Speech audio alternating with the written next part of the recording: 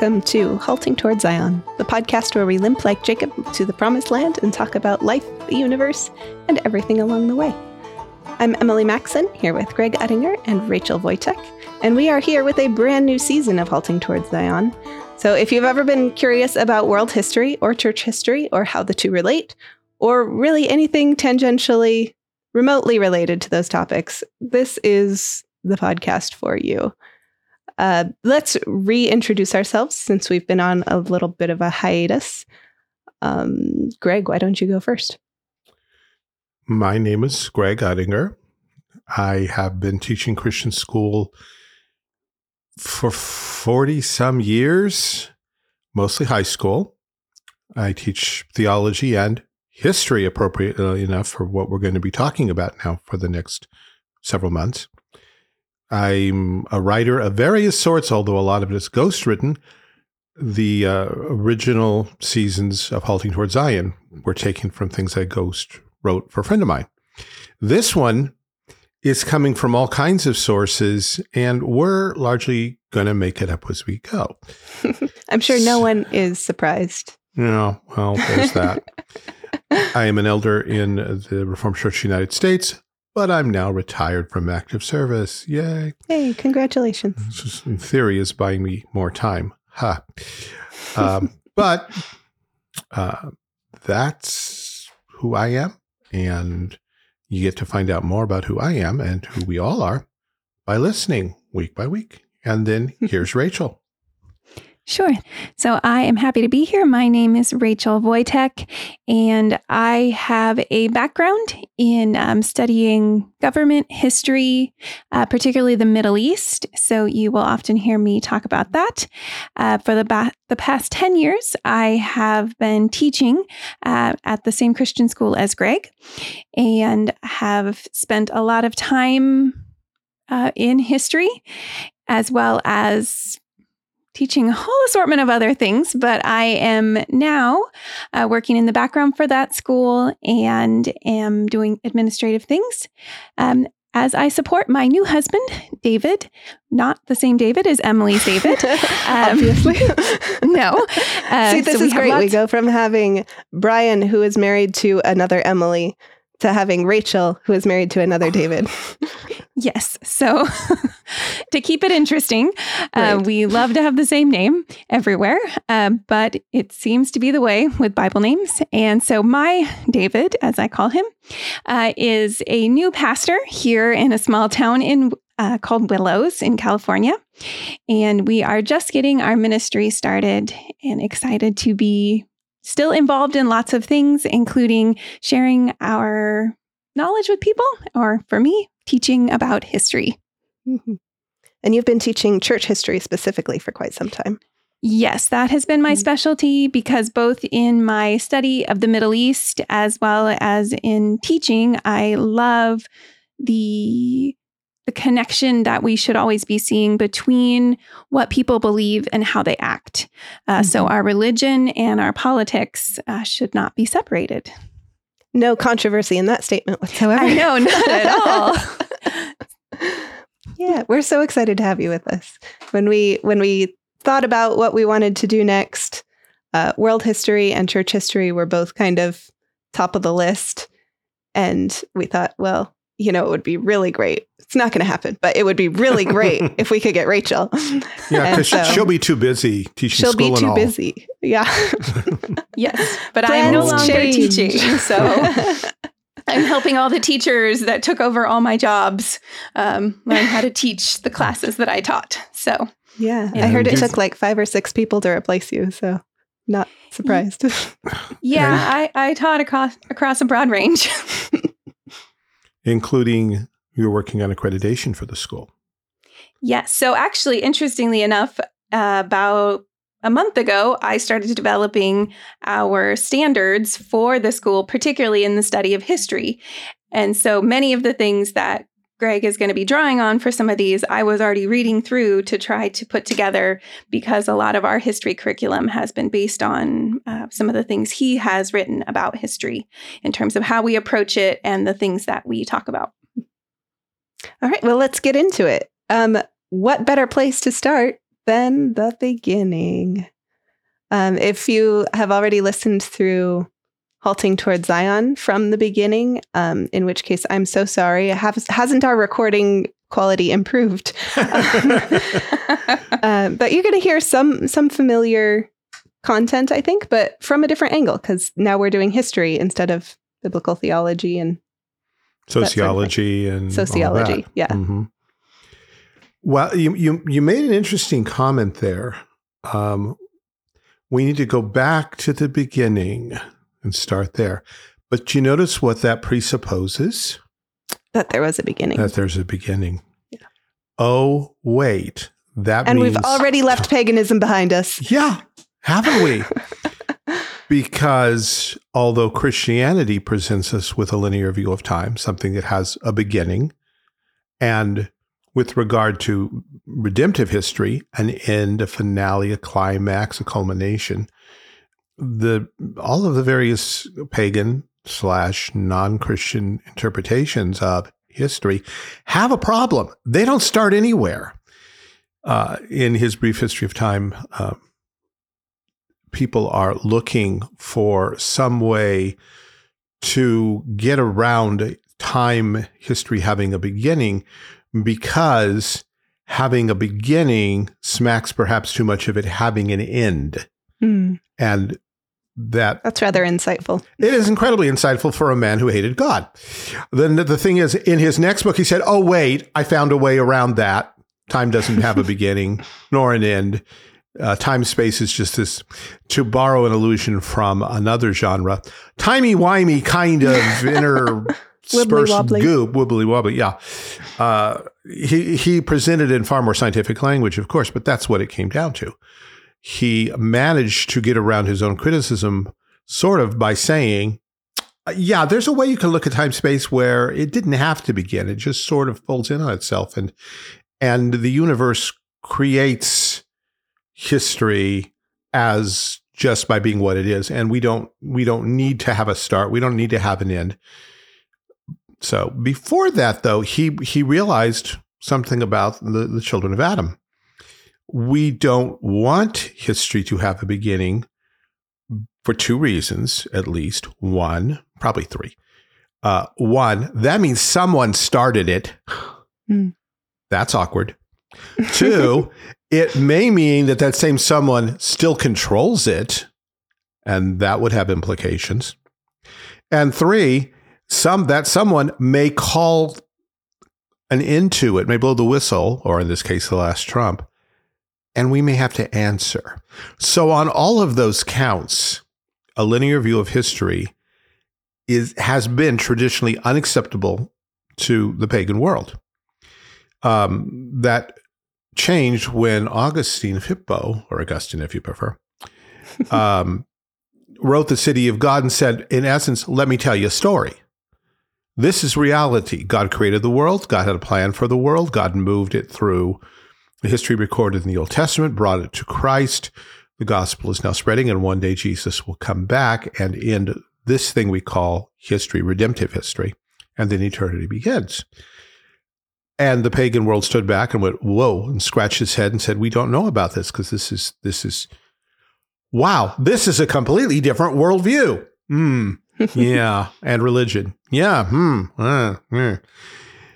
And as the Middle Ages embraced Christianity, the idea of some kind of cycle or eternal return faded into the background until we begin to get to the Renaissance. Then it begins to sneak up again. And by the time of the Enlightenment, we're beginning to think that maybe there might be something going on. But the postmillennial vigor of the Reformation, particularly Puritan thought, inspired the gentlemen of the Enlightenment to say, but look, great, incredible future for us. Things can get better and better. We've got reason. We got math. We can build a better, brighter future for our grandchildren and their grandchildren beyond them.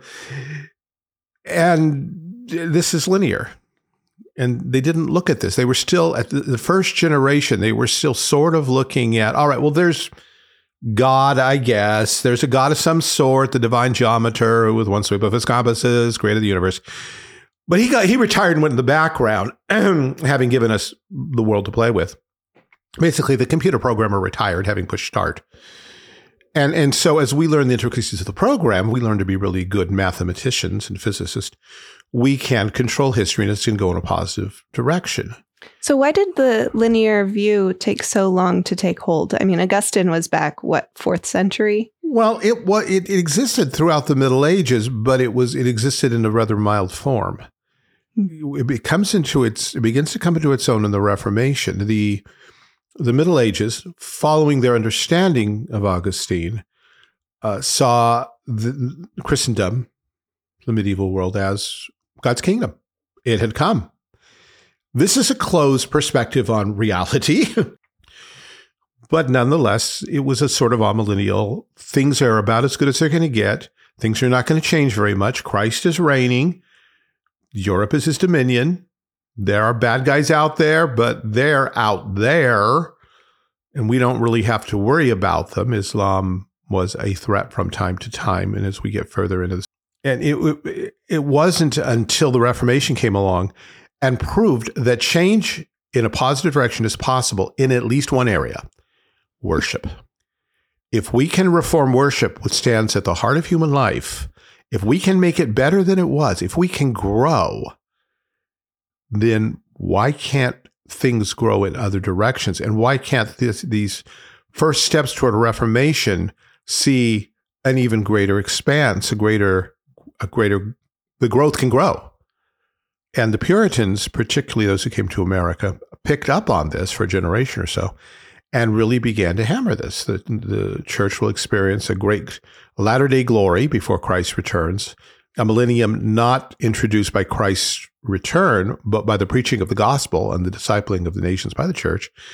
And this is going to have spill-off. This is going to have side effects. This is going to have collateral improvement that's going to bless and affect the whole world. And they look back at many of particularly the prophecies of Isaiah, but throughout the prophets, there are those things that speak of the coming of Messiah and how it's going to change the world for better until everyone sends to his vine and fig tree, and the nations beat their swords into plowshares, their spears into pruning, all of those kind of things.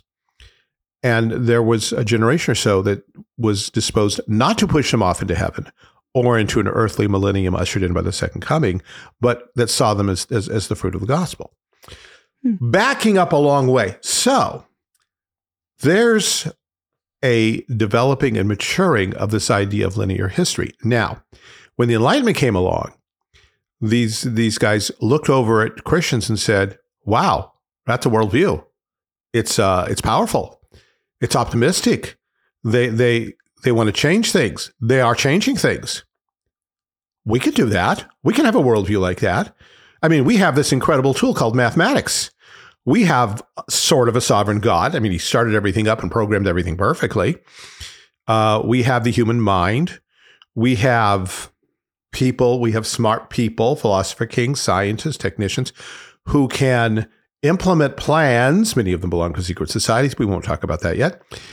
And through this, we can reap the positive sanctions, the benefits of this clock-like universe.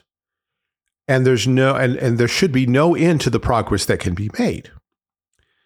What they didn't see, and what the next generation rather not politely pointed out to them, was you're borrowing Christian stuff. You still have a creator God, and you still have these virtues. Now, you think it's all great and cool that you picked up, justice and love and kindness and respect and all those kind of things. You do realize you got that from Christianity. Well, no, we didn't. They're just natural things evident to logic. No, you're making that up. So ironic. Like even the image of the watchmaker, right? Yeah. Clocks were invented by monks who wanted to know what time they should pray. Exactly. And so we have that first generation that looks for their own version of the heavenly city, but it's a man-made version resting upon logic, reason, and mathematical competence. But it's still going to be people by individuals who have these Christian virtues. And their thought was, we get the superstitious elements out of the way, the basic underlying morality will then be set free to permeate the human race, and man's basic goodness will take over, and we'll know, using our mathematical tools, how to bring about this New Jerusalem. And it's from there, it's a very short time. The next generation says, you're cheating. And from there, it's a very short distance to Darwin, who says, yeah, there's a development, but it's not what you think it is. Yes, and Darwin is still borrowing capital. He's still talking about this possibility of development, of improvement. Mm-hmm. Then along comes the Lisbon earthquake that kills thousands and thousands. And we get Tennyson's brilliant line, nature red in, what's the phrase? Red in tooth and claw. And people began to realize this is not necessarily going where we thought it was. And it's not too long from there to the dystopian novels that begin to say, this is not going at all where you thought it was. And why should it? And so for a while, the humanists are borrowing Christian capital and they're imitating it. And there's a sort of rough parallel to Christian doctrine, but not enough to sustain social regeneration. Man is not good. Nature is not good. Nature is not nice. Nature is an unpleasant animal. So yeah, we keep seeing this. Like we saw this throughout our previous arcs of Halting Towards Zion, where you take any one doctrine in Christianity and any one aspect of a developed Christian philosophy and isolate it from everything else, and it ruins everything. yeah, absolutely wrecked. So unwinding now and going back to, so that's what their open-ended universe has given them. And it plays out ultimately on this sea of irrationality, because the universe, notice universe.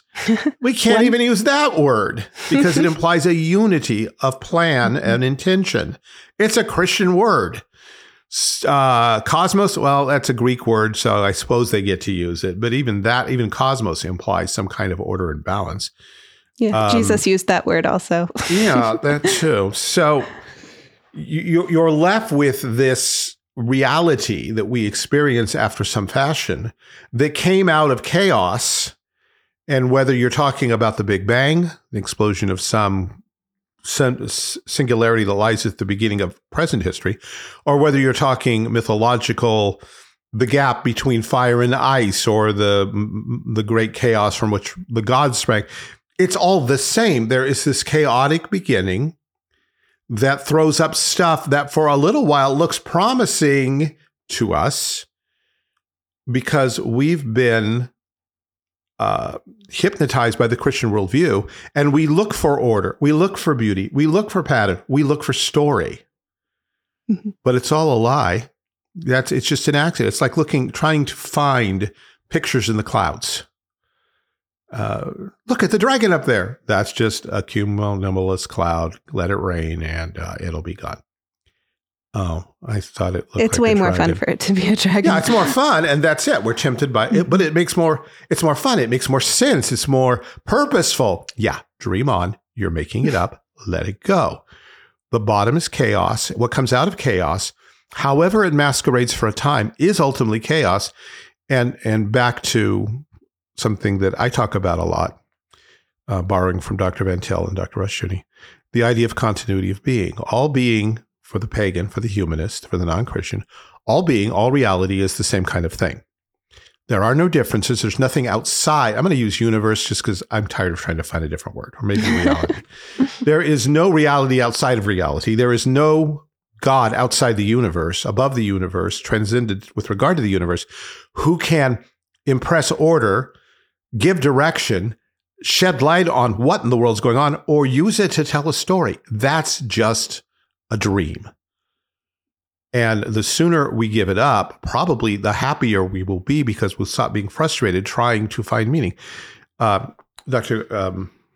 Greg Singer, I think is his name, Christian historian, he wrote a theological interpretation of American history, tells of a teacher or a historian's conference that he attended, where there were a lot of big name historians from the major universities and such. And he just sort of dropped the question, gentlemen, why exactly do we teach history? And why do we require it of students? What's the point here? What's our justification?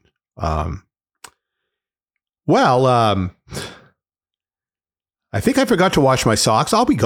People just began to go away because, asked so baldly, they did not have an answer.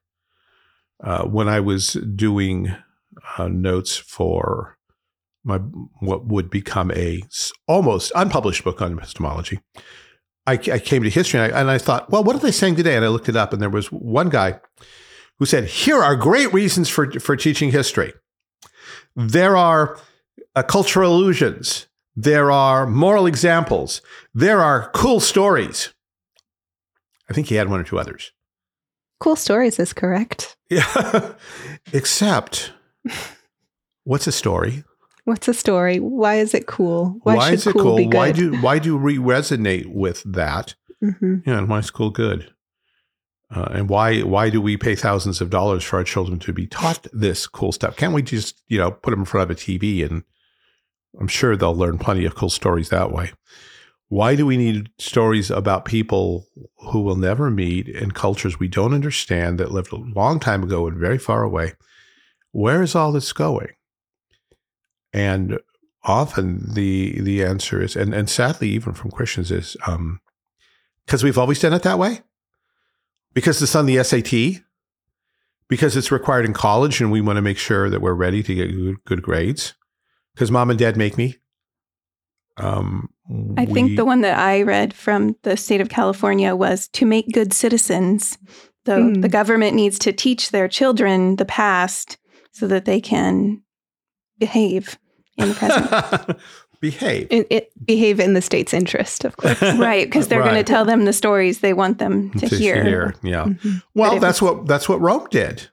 Mm-hmm. Roman education was largely moral tales of citizens who sacrificed their pride, their honor, their lives to defend, rescue Rome from its enemies.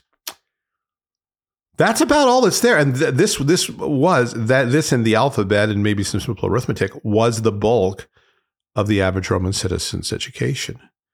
And you take any of those moral examples that they give and make that person not on Rome's side, and suddenly they're a bad guy. Yeah. Suddenly they're an immoral example.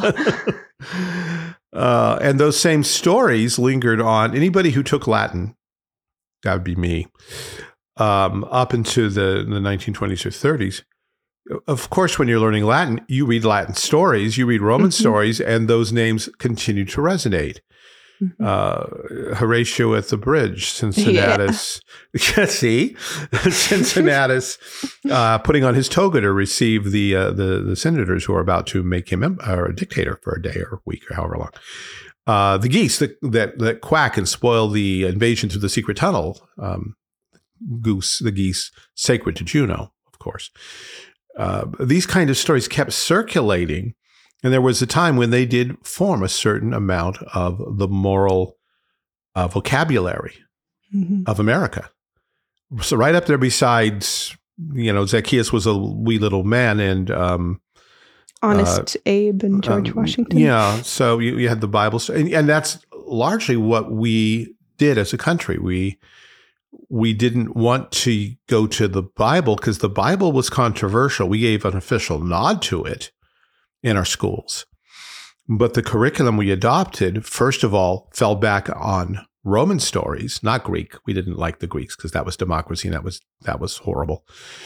But the Romans taught us that the Greeks were very bad. Yes, they did. Although I actually found a quote from John Adams, and I can't even remember where I saw it, where John Adams is writing to Tom Jefferson and basically says, yeah, I'm not convinced there were any good Romans. I think all of that virtue stuff, they made it up. They claimed it. They never had it. They're all a bunch of stinkers. Well, John Adams was a Presbyterian, was he not? He was Congregationalist. Unfortunately, his church I'm thinking of Hamilton. Yeah, his church went Unitarian, and he seemed okay with that. His son protests. It's Dad, what are you... The better but lesser known Adams. Yes, the much better, at least as far as his character and worldview are concerned. But yeah, he also played a key role in the development of America. Anyway, we're way off here. But the point is, if all is one, then there are no standards outside the universe by which to judge. What's happening in the universe just is. And we, in our finiteness, may have conceived this idea of story, and for some reason it tickles the chemical compounds that make up our brains.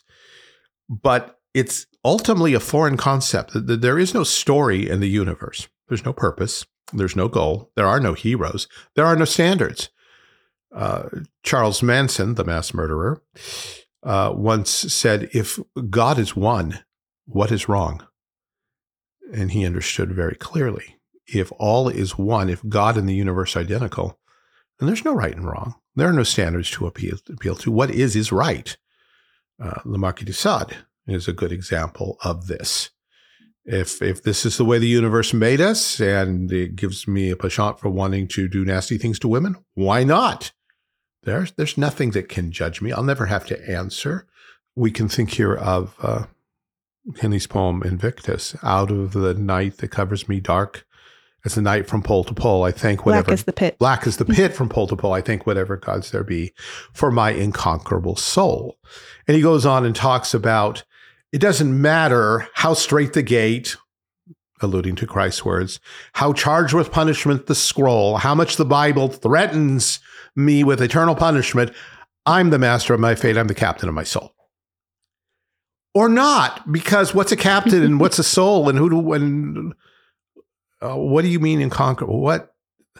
All of what are these, you even going to aim for? Yeah. Why do we care? Yeah. Why are we listening to you? And who are you anyway? And who are you? Becomes a good question. I think you've all heard me answer that or ask that question a lot of times. It's now an official part of the curriculum. Who are you? And who do you serve? And who do you? Yeah. Who are you? What do you want? Whom do you serve? Who do you trust? Yes, I borrowed that, and those of you who don't know where that's from, shame on you.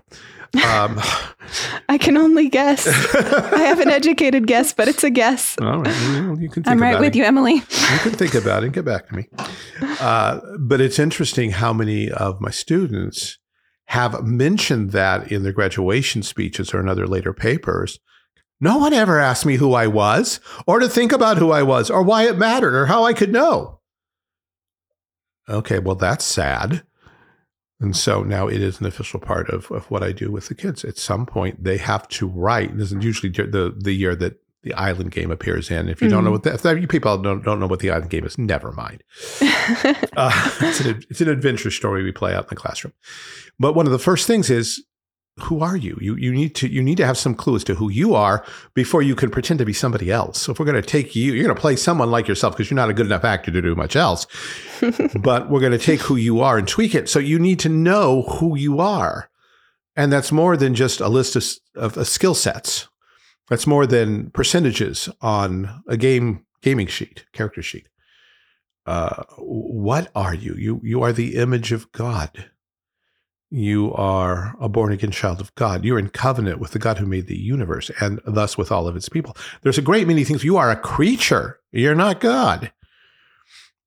And when we look to Christian, we look now away from all of the continuity of being religions, which is to say simply humanism, paganism, whatever you want to call it, atheism that denies the true God in favor of something.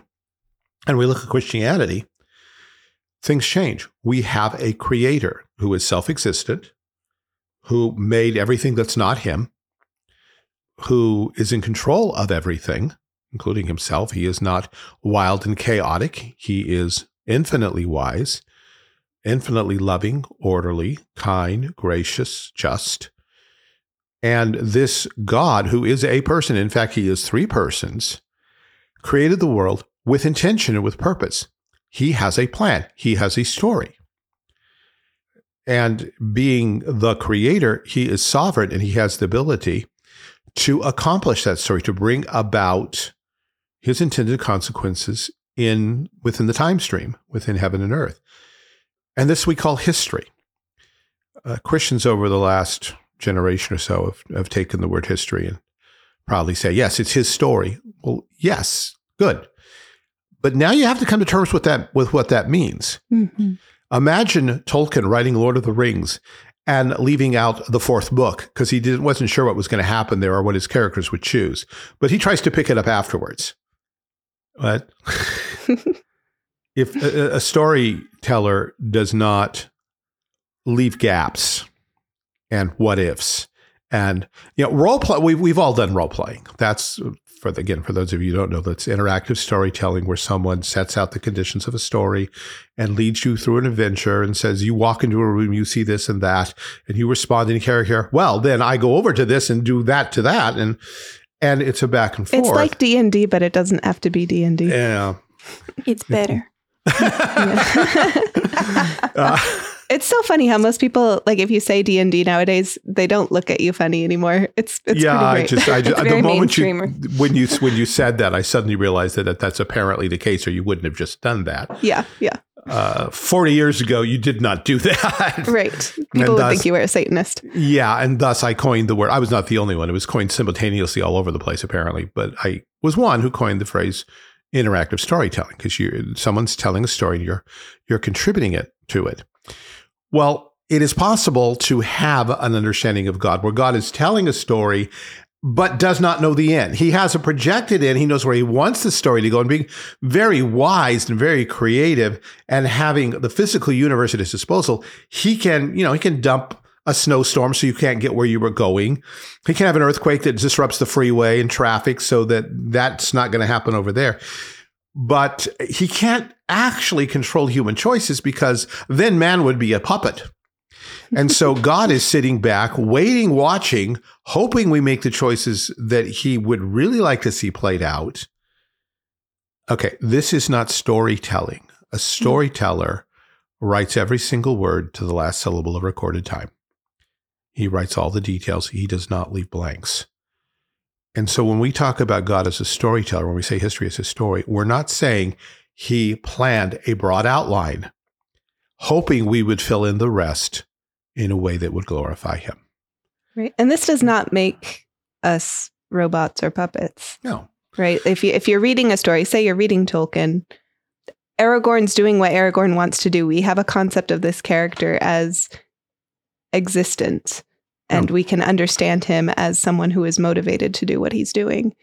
He's doing what he wants the whole time. Sauron's doing what he wants to do the whole time. Frodo's doing what he doesn't want to do, but knows that he kind of has to. He has to. And thus he does choose, however reluctantly, to bear the ring to Mordor.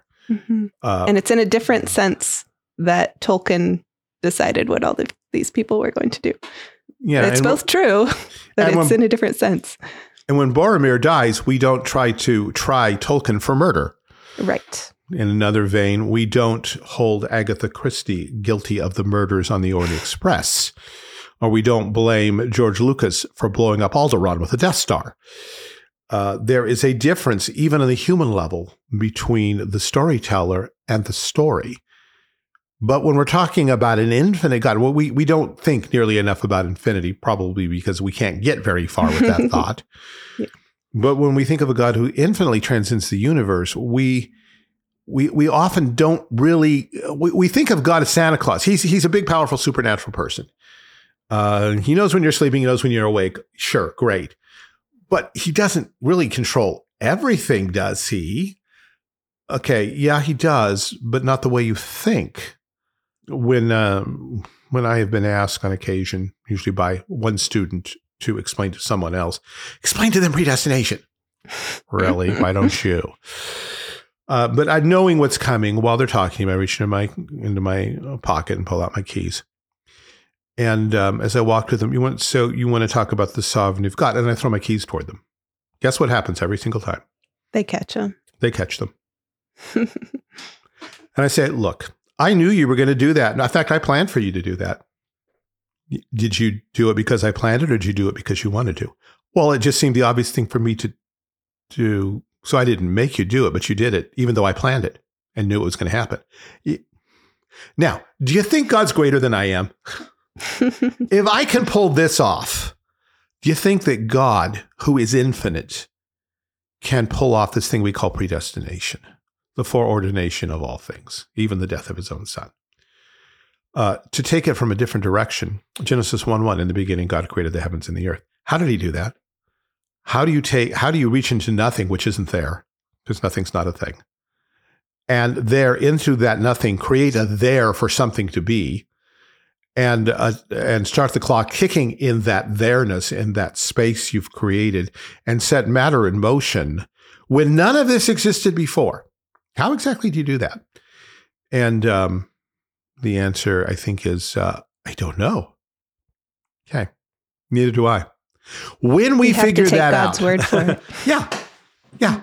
When we figure that out, maybe we can talk about predestination. But until then, let's acknowledge that there are things God can do, and he understands perfectly well. He knows how he does it. We don't. We can't. We won't. And probably even eternity, he'll not sit down and have, okay, today's lecture is Creation 101. Here's how you create out of nothing. It's not going to happen.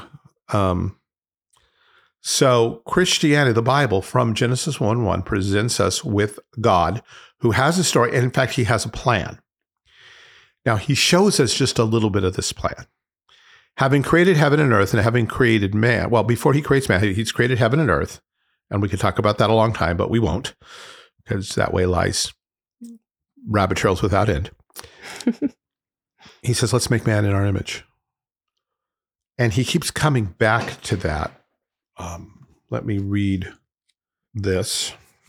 And God said, let us make man in our image, after our likeness, and let them have dominion over the fish of the sea, and over the fowl of the air, and over the cattle, and over all the earth, and over every creeping thing that creepeth upon the earth. So God created man in his own image. In the image of God created he him, male and female created he them. And God blessed them, and God said unto them, be fruitful, and multiply, and replenish the earth, and subdue it, and have dominion over the fish of the sea, and over the fowl of the air, and over every living thing that moveth upon the earth. There's more, but that's a good place to stop. So he's talking. He mentions man, let's make man, but immediately it's in our image. Man's going to be an image bearer of God. And part of that is he's going to have dominion over the planet. But also, man is going to come in two flavors, male and female, two genders. And these two are going to relate to one another in a positive way, such that with God's blessing, they are going to be fruitful, multiply, and replenish the earth. Have children, have children, have children. But let's be clear as to what it is that's multiplying. It's the image of God. Mm-hmm. And they're supposed to fill the earth. There's a discussion in itself, which I'll carefully avoid. The earth is not full, despite everything we've been told. So history's not done yet. But God, from the beginning, planned to fill the earth, not with just people, with his image. Mm-hmm. But that involves understanding what in the world the image of God is. And that's where we would have to go back and read what we just skipped over. Well, how do we know what the image of God is? We read the Westminster Standards. Yes, that's great, but Adam didn't have those. The rest of Westminster Standards are great as far as they go. They focus on the narrow thing of true knowledge, righteousness, and holiness of the truth, with dominion over creation. That's all good, and that corresponds roughly to man's threefold office as prophet, king, and priest. But if you go back and look at Genesis 1, well, first thing that strikes you is God's a creator. He's an artist. Mm-hmm. He's an artisan. He's an engineer. He builds things, complex, beautiful things. There's an aesthetic dimension to all of this. There is a dimension of intelligence, of taking incredibly complex things and putting them together in ways that look superficially very simple and are very beautiful and that are tremendously functional. That's the first thing we run into. Man's supposed to be like that. But he's supposed to do it as the image of God. And so the moral qualities of righteousness and holiness come in. In order for man to be the image of God, he has to walk with God, fear God, obey God, and maintain his fellowship with God. If he doesn't, he will still in some sense be the image of God, since that's what he is by definition. But that image is going to be corrupted, defiled, defaced. And God's vision here will not come to pass. So already there's this, wow, that's a great plan. The whole world is going to be a community that together is going to constitute one moving mass, one body, where every human is a cell, that together makes up the image of God, not only individually, but in terms of their relationships with one another. It's almost like all of humanity were a city, a bride, a body for God. That was the plan. That's what's presented here. And what is the earth? What's its function? Well, God likes the earth. He made it. But too often, the emphasis on the Dominion Mandate actually came originally out of Dutch circles, where it's called the cultural mandate.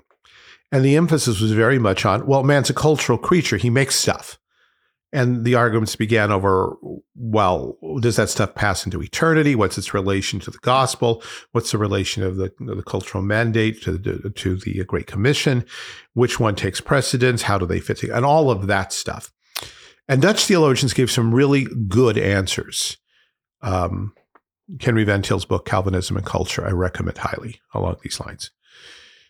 But as far as I've seen, I think there is a missing dimension, or maybe I just haven't read far enough. But this is what I see and what God has impressed upon me for the last several years. You want to grow up and you want to be a Christian. You want to be godly. You want to be more spiritual than you were yesterday. Even in an fallen world, this is a necessity. Remember that Jesus, as a young boy, grew up. Mm-hmm. He grew in wisdom and knowledge and in favor with God and man. In an unfallen world, there would still be a need to move beyond bare innocence. I haven't done anything wrong. To healthy righteousness.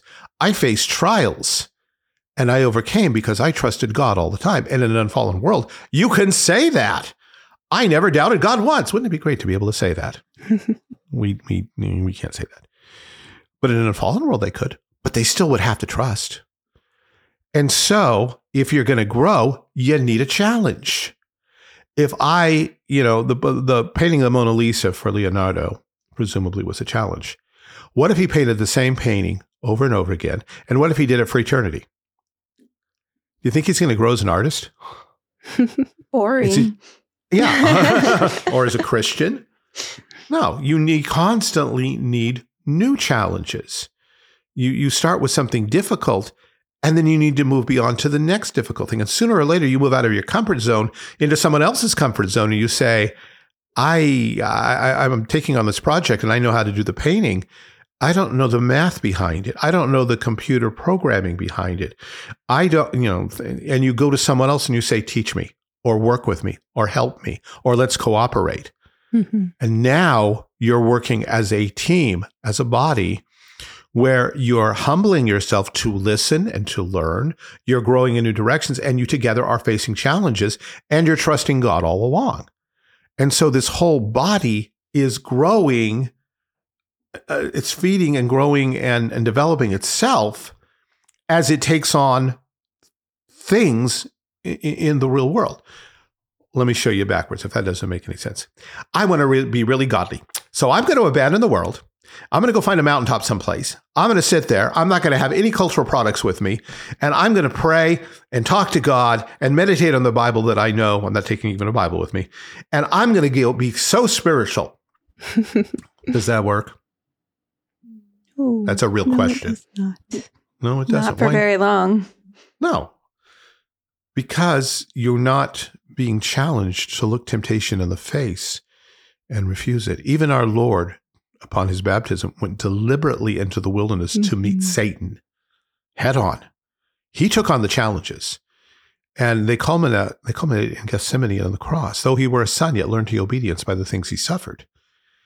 Even though he was innocent, though he never strayed from the Father's will, he still had to face that, okay, so this is what I'm doing, right, Father?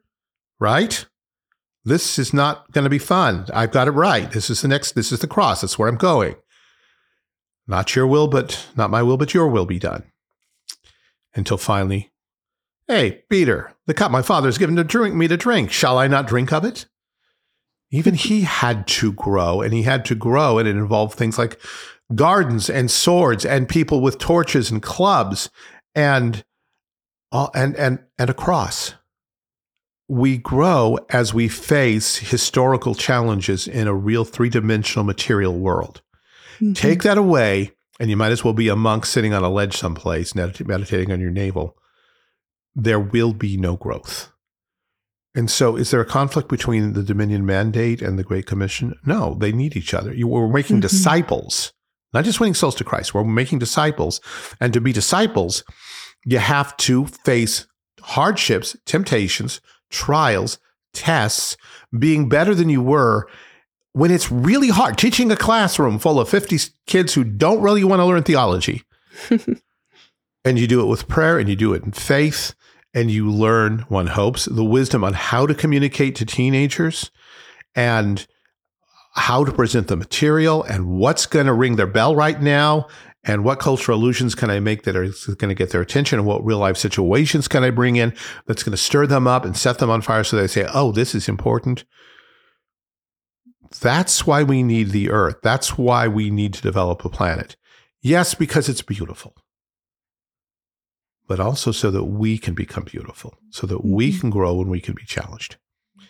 And so we're not, Adam and Eve and humanity, we're not commissioned to be eternal gardeners. They're supposed to build a city. The job, one of my econ tests or some such thing is, which one of these is not true? And one of the options is Adam and Eve were to maintain the ecological integrity of the garden. No, they were supposed to glorify it, build it, develop it. They were not to leave it a garden. When we get to the end of the Bible, the gardens become a city. Oh, the city is filled with trees and rivers of water and people and beauty. But it's a city now. And the city, urbanization is not evil. Urbanization is the goal of history. But it's the right urbanization. It's the right city. It's the city of God, not the Enlightenment city of man. So we'll talk a lot more about that next time, I think. As we begin our march through 6,000 years of human history, that's where we're going. But wait, sin. Yeah, well, we'll talk about that maybe next time. Did the fall leave God shaking his head, throwing up his hands and saying, wow, I had this great plan. They screwed it up. Oh, well, let me see if I can come up with another one. Maybe something that doesn't involve earth and bodies and humanity. And yeah. Or did he say, watch this? And that's for next time. It is for next time. I'm going to ring the bell on the giving up on matter. Rachel, that's called the Gnostic bell. Yeah. Every time Gnosticism comes up, we're supposed to ring the bell. It's everywhere. So it's everywhere. Yeah, it's going to show up a lot. Yeah. So this has been wonderful. Let's wrap up and do some recommendations before we go. I'll go first, actually. I realized I forgot to introduce myself at the beginning when you guys introduced yourselves. I was wondering. I thought you were just assuming everyone knew you. I mean, that would be easier. But instead of doing that or introducing myself, I'm just going to make my recommendation super self-promotional. Okay. I am recommending a different podcast that I'm on called Make Me a Swiftie, where my friend Savannah tries to make me a fan of Taylor Swift. Yeah. How is that going? I think she asked me to put a number on it recently, and I think we hit 30%, which is, it's a failing grade. But where did you start from? Where did you start, though, is the issue. I started with Incalculable because I hadn't listened to I am right there with you, Emily. Yeah. Okay. Yeah. That's what we've been up to lately. I'm kind of the musical and textual analysis kind of person, and Savannah's not like me. She's cool. So we make a good team. And we're having a good time. So if you want to hear more of my voice for some reason, go listen to that. And how would people find this? Oh, well, you would search Make Me a Swiftie on any podcast catcher. Okay. Yeah. Swiftie is spelled IE. Uh-huh. Okay. Yeah.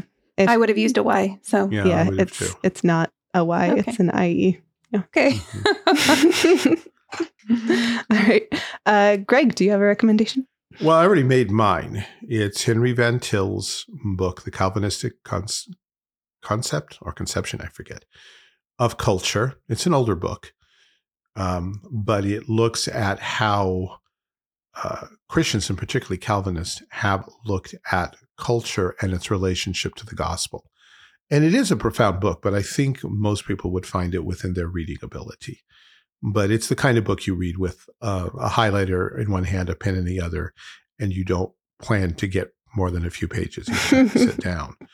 But the vocabulary is very understandable. And there is a great deal that's very worth reading. So The Calvinist Conception of Culture, I believe, is the title. Henry Van Til, not Cornelius Van Til, Henry Van Til. Are they related? I believe so. I think it's a nephew-uncle thing, but I couldn't swear to that without looking. Okay. Rachel, do you have a recommendation for us? I do. I actually made this recommendation to you recently, Emily. And good. I was hoping you would say this again so that I could remember the title. Yes, I know. This is how it goes. And Greg, maybe you've heard of this. Maybe you were even the one that recommended it to me. I can't remember who told me to read this book. But the book that I've been reading is called The Book That Made Your World: How the Bible Created the Soul of Western Civilization by Vishal Magawati. And it's a fascinating book that honestly reminds me of your teaching, Greg, a lot. Oh. But it's a man who's coming out of Indian Hinduism and went to a secular university in India, and then went, neither of these can account for the technology that we're enjoying from the West. And yet we put down Western civilization as highly oppressive and everything bad that we don't want to be. And yet somehow we got all these things from them. And it doesn't make sense. And so he went on a journey and became a Christian, essentially a spiritual journey. And he's then evaluating Hinduism and the cultures that want to reject God and yet want to enjoy all of Western culture's technology. And it has quite a few stories from him living in India as a Christian, and facing Indian culture, where they're like, sure, we can kill our daughter who's sickly. She doesn't serve us any purpose. We don't see any reason to save her.